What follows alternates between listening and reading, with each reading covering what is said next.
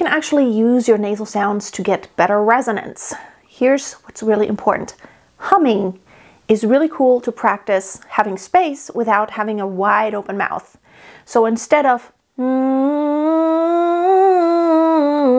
which all comes through my nose now, there's only nasal resonance because I'm basically having my tongue all the way up against my hard palate. Instead of that, think of a hollow space inside of your mouth and enclosed. It's an enclosed space. Your lips close, but inside there is a hollow space. There is an openness. So,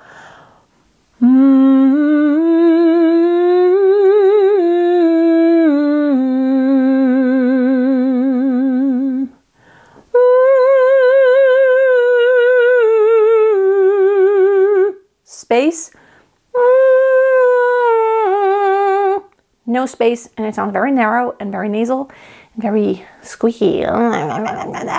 There is a classical piece that illustrates this principle really well, how you can still have great resonance. I will put the link below. It's the Baquianas Brasileiras by Hector Villa-Lobos, and it's the Baquianas Brasileiras number 5.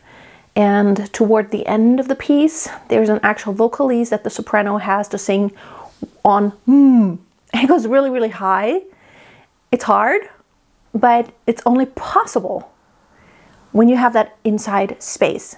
So keep that in mind for all of your singing, whether you're singing nasal sounds or not, but in your warm-up routines, you can use that to really utilize and to practice, to get used to always having space, lifting that soft palate, keeping that hollow space inside, and then just enclosing that space with whatever consonants you have to shape.